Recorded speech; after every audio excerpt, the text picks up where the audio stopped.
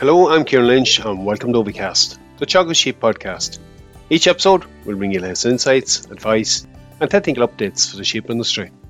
Now 2022 certainly poses challenges and we're going to take a look back at it in this week's episode, and I'm joined by sheep specialists Michael Gostin and Damien Costello. We start off with Michael looking back at 2022 and some of the challenges posed. We discuss how some farms are better able to adapt to these challenges and what made the systems more resilient. Damien discusses some of the key tasks that need to be completed in early 2023 to set farms up for the coming season. Both Michael and Damien finished the episode encouraging producers to seek out advice where needed to help the farm business during the coming season. Look, it's been a very interesting 12 months. It's been a challenging 12 months. We've seen a lot of external challenges in the system. We've seen input costs rise significantly right across the board. It's also been a year where we've seen new schemes coming in and different opportunities in the sheep sector. It's perhaps a good time maybe to reflect back on the last 12 months. And Michael, I might start with you first. We've seen the external challenges. There's been internal challenges on farms as well, depending on the part of the country you've been in with drought and different things.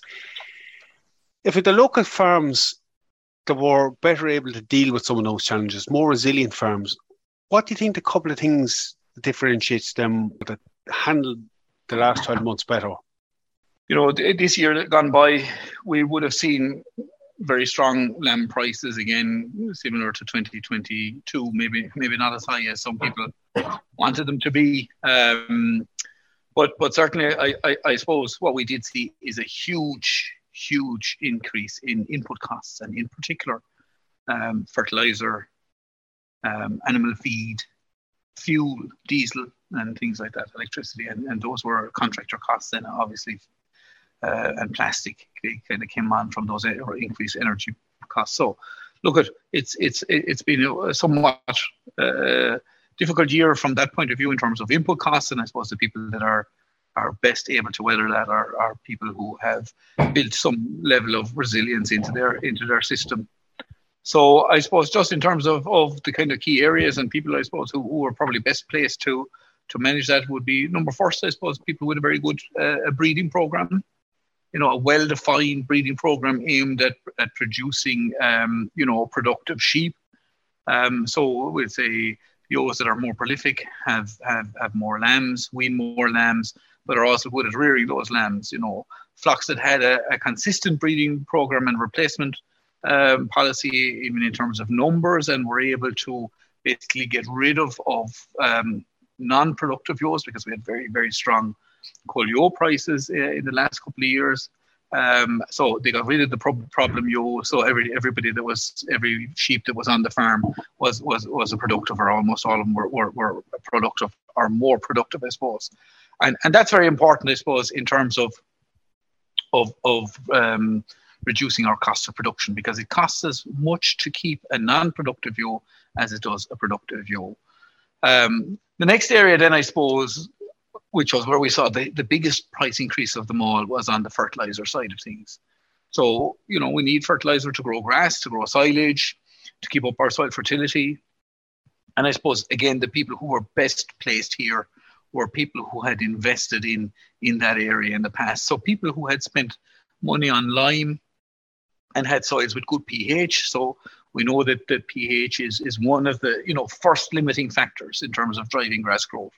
So in suboptimal pH soils. So people who had spent the money in lime over the last number of years, lime is something that it takes a while to get it out and build it up.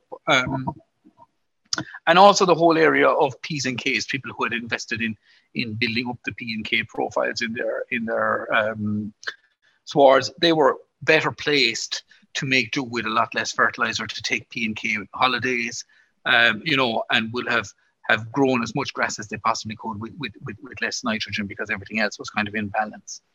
Also, I suppose farmers who have reseeded in the past, who had more productive swards, and in particular, people who invested in clover. So we know that clover supplies nitrogen. Basically, it takes the nitrogen out of the air, fixes it into a form of nitrate that the grass can utilize, and it's free fertilizer.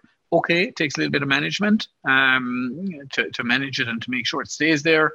But certainly people who were well down that road were more resilient in terms of the impact that fertilizer price increases would have had on them.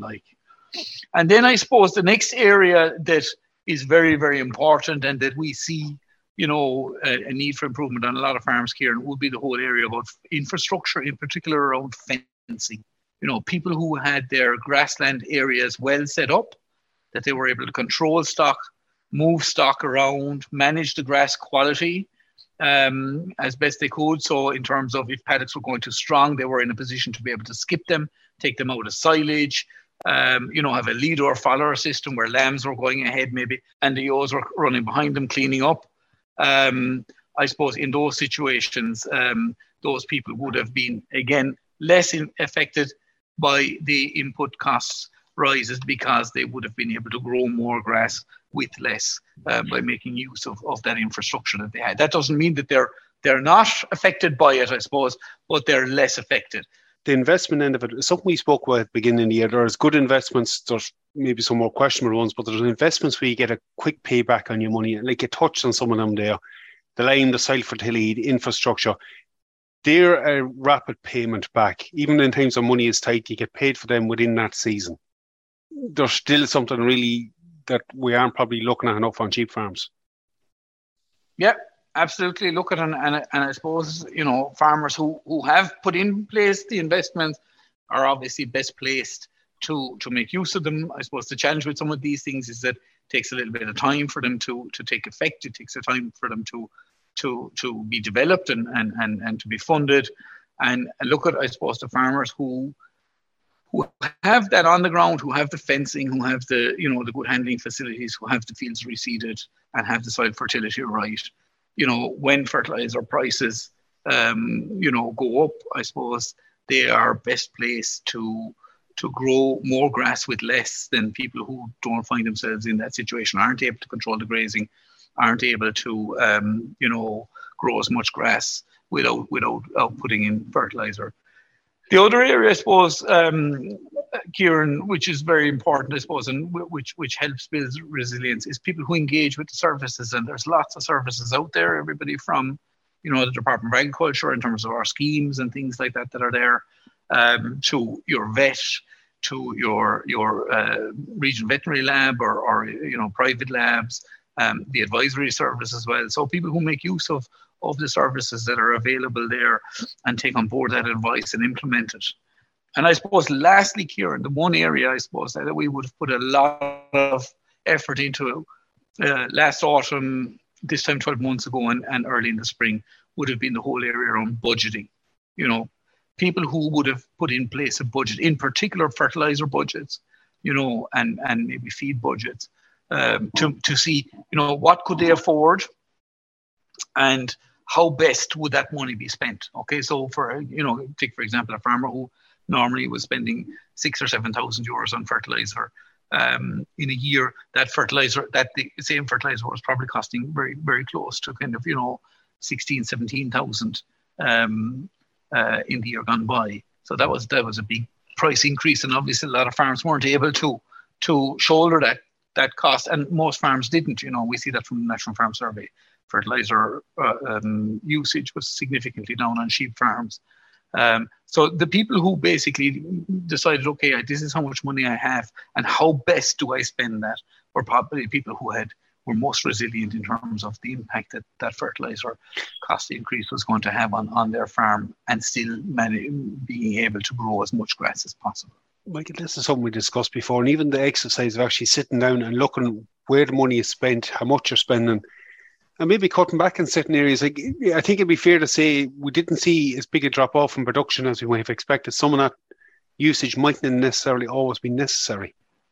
Yeah, look, I think you're very correct, and we had, I suppose, also a very kind spring, and we had a good bit of fodder left over on a lot of farms. So, we were somewhat lucky as well, I suppose, with the weather, but certainly an awful lot of people, in particular people who were well set up, actually realised that they were able to, with management and, better use of paddocks and fencing and taking out paddocks that were going too strong, were actually able to grow an awful lot of grass with a lot less fertilizer than they heretofore would have thought that they could do.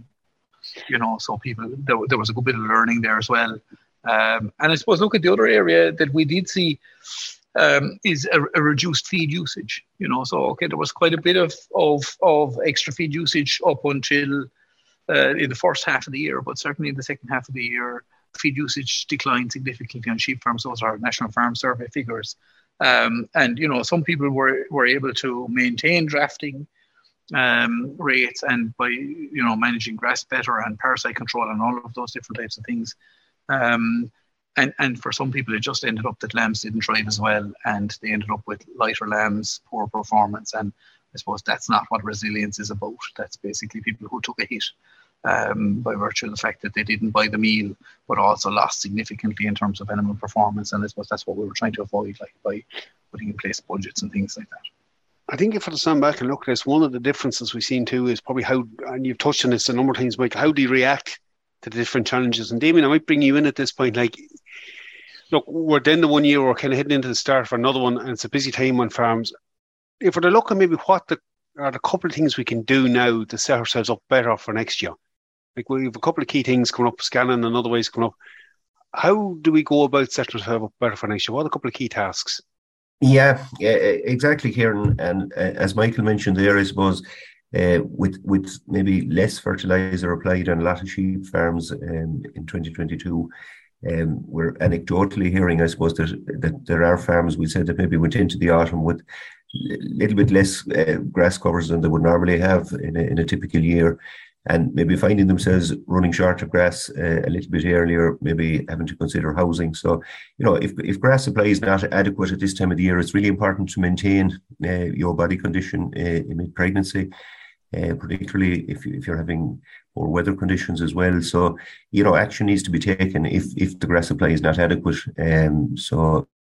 If ewes that are starting to lose body condition at this stage, they need to be supplemented with forage outdoors or housed fairly soon, and offer them, good quality silage to maintain or even slightly build their body condition. So a good option, I suppose, at this time is to handle your ewes for body condition, separate out the thinner ewes if you don't want to house all your sheep just yet, maybe housing the thinner ewes and giving the best quality silage you have available. And your remaining ewes can be used to clean off any remaining grass that's available. If you have a group of thinner ewes, again, I suppose you can possibly consider as well, there'll be a little bit of a cost to it, but starting to feed concentrates a little bit earlier to this group. And again, look, under no circumstances, we always talk about closing up your paddocks during the autumn, but don't be tempted to go back in and graze paddocks that are already closed, because that grass will be far more valuable to you next spring. You're really trying to reduce some of the problems you're going to hit at lambing, Damien, by dealing with those thinner ewes at this stage. Absolutely, and as you said there, starting in time is the key, really, before it becomes an issue.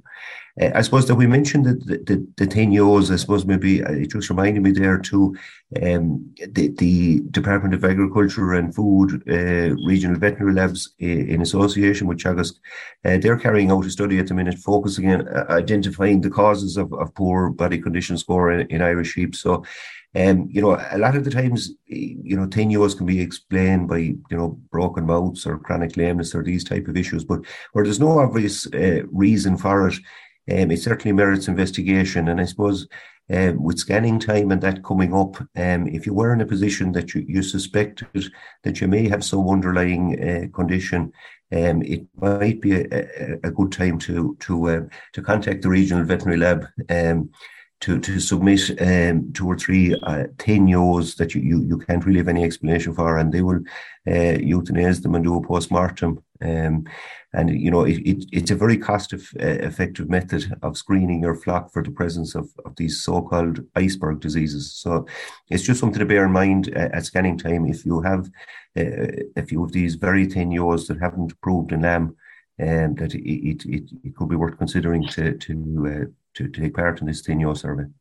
As Michael has touched on, making use of that RVL during the year, like dealing with flock health issues or identifying what the problems are, is always generally a good bit of advice, Damien. For sure, definitely, Kieran. Yeah. Damien, you touched on the feed there. Like, concentrate costs has gone up a lot. Is there any potential concentrate saving? Like, we talk a lot about silage tests and that. Will it make that big of a difference?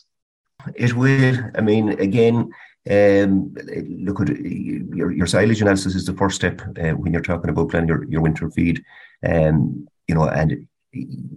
for any silage analysis, I suppose, report is only as good as the sample that's taken. So it's important that you take a representative sample if you're talking about pit silage that you're taking from multiple sites, either on the surface or the face of the pit. A lot of pits are open at this stage anyway, so in most cases you'll be taken from a number of different sites, boring into the pit a little bit and taking a good representative fresh sample. On sheep farms, I suppose silage bales are commonly fed, and they usually come from various different areas of the farm, different cutting dates and growth stages. They can be surplus bales. So it's important that when you are storing those bales that you've identified the different batches. So you probably need 2 or 3 samples or a sample per batch, ideally, really, to get an accurate representation. So again, for people that need to further information, I suppose, on submitting a silage sample, talk to their local Teagasc advisor. And the idea would be, I suppose, that again you could target the highest feed value silage you have to the ewes. And again, that we mentioned, if these 10 group of ewes that you've housed a little bit earlier, if you have high feed value silage, you can certainly target it towards them. But it's the starting point in terms of your concentrate feeding plan. And I mean, there's substantial savings to be made feeding kind of mid 75, we say 75 DMD silage versus 60 to 65. There's substantial savings to be made there. Look, if we move outside of the nutrition side of it for a moment and we look at planning ahead for the year, Michael touched on a couple of things there about soil fertility, about setting up the farm. Those are tasks, Damien, that we can really look at this stage of the year for somebody who hasn't done it already. Absolutely. Again, as you say, soil sampling. If you have current soil samples, it's a good time of the year to take your soil samples. It's a good few months have passed now since people would have been applying fertilizer or slurry, so you'll get a true reading at this time of the year or early in the new year. Again, if you have current soil samples, having them taken and everything is one thing, but acting on them is another thing. And as Michael mentioned earlier, liming, getting your lime status right is the first step. And again, provided the soil conditions are suitable, early in the new year is an ideal time to get some lime out. And even look, at the end of the year, it's always a good opportunity maybe to look back at the finances, where the costs were in the system. Like Michael mentioned about doing budgets, it's no harm to take a recap of how well the system has performed either.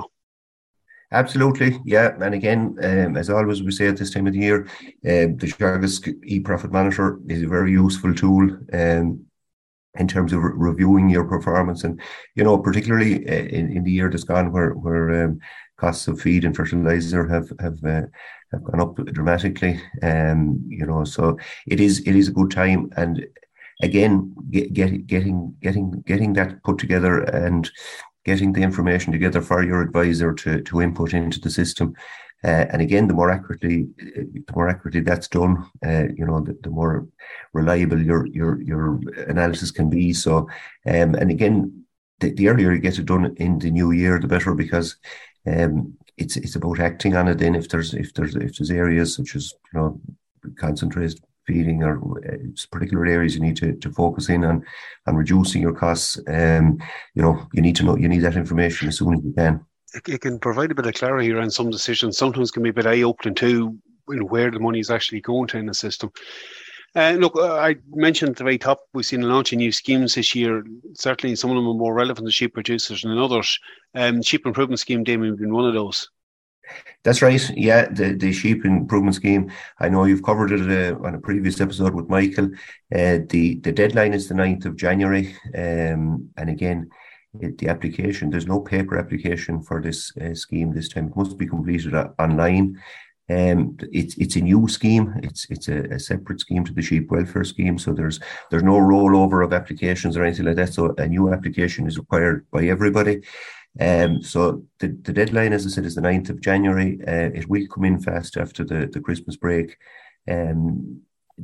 Applicants can submit their own on their Ag Food account if they're familiar with the Ag Food portal. But their advisor or consultant can also submit on their behalf. So again, look, we'd be encouraging all sheep farmers that it's a payment of €12 per ewe. There's a number of tasks obviously to be undertaken to qualify for the scheme. But again, a lot of these tasks, as we see them, are things that farmers are doing anyway. So if they're getting paid their €12 per ewe for completing work or tasks that they're already doing, I think all sheep farmers should seriously consider getting their application in by the 9th of January deadline. And look, that's going over the next 5 years, so it's going to have an impact on a number of seasons. Look, if we're to maybe just look at what outlook looks like for the coming year, and what the opportunities or what some of the challenges on the horizon are, what do you see the biggest areas that are going to affect sheep farmers next year? Michael, I'll throw this one over to you. I suppose we've had a kind of, our people in the economy section have had a look at this, I suppose, Kieran, and it's called a kind of a situation and outlook conference there that kind of happens where they look at the year gone by, and they also kind of look at the year going forward, and I suppose look at the outlook, I suppose, in terms of the value of lamb and the amount of lamb that farmers sell as a whole. We'd say nationally, it's estimated to be up by about 2%. So a marginal increase in output value predicted. So I suppose that's slightly positive. In terms of cost increases, they're looking at basically around a 1% increase in total costs, but that's I suppose a rise in the price of things, but I suppose and also an increase in input spend of about 4%. So all in all, what it looks like is that kind of a margin will be down about 1%. So not a big change, I suppose, on this year. Still relatively strong output prices, but still very, very high input prices, in particular fertilizer and feed. And I suppose look at there's a hope that feed prices will start falling or coming back when the next harvest comes about. I think fuel prices also, the thinking on those is that they're going to start easing back a little bit as well, maybe. But certainly, I suppose fertilizer is still going to be very, very challenging. And for people going into the shed this winter, I suppose feed prices are very high, and a lot of ewes going into sheds now and in the coming weeks and month or so will be fed concentrates at a price that is significantly higher than what people have probably ever paid for concentrates. So still challenging times. Input costs still high. I suppose the silver lining on the story is that our output prices, or the value of sheep meat, are still high. Maybe not as high as people would like them to be. But I mean, relative to where they were a couple of years ago, they are significantly up. And I suppose we would be in a much more precarious situation if we were looking at kind of 2019, 2020 output prices and 2022 input costs. The situation would be, very, very different. Look, as a challenge in your head, and one thing you did mention there was about engagement and services. So, we can't underestimate the benefit of actually discussing the problems in time, seeking out advice, and maybe just talking through everyone's own farmer situation when they do see problems or bottlenecks occurring on the farm. Yeah, and a new pair of eyes around the place is always, will pick up ideas and ways to do things better, more effectively, cheaper. And that's not just your advisor. It could be somebody from your local merchant or your co-op. It could be your vet. It could, there's lots of people out there. Your accountant, having a look at your accounts and maybe making suggestions based on where you have been heretofore.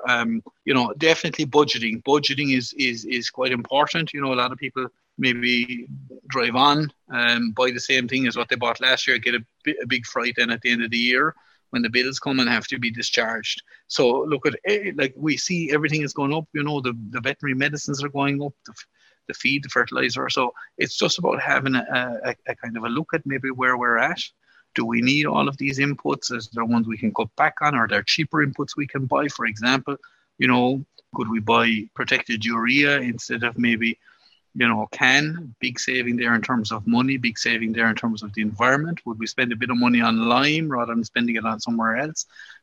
Big savings there in terms of extra grass being grown by that lime. If we spend a bit of money on a bit of wire, maybe, instead of spending it on concentrate feed and manage our grass better, would we finish lambs, off grass with less meal going into them?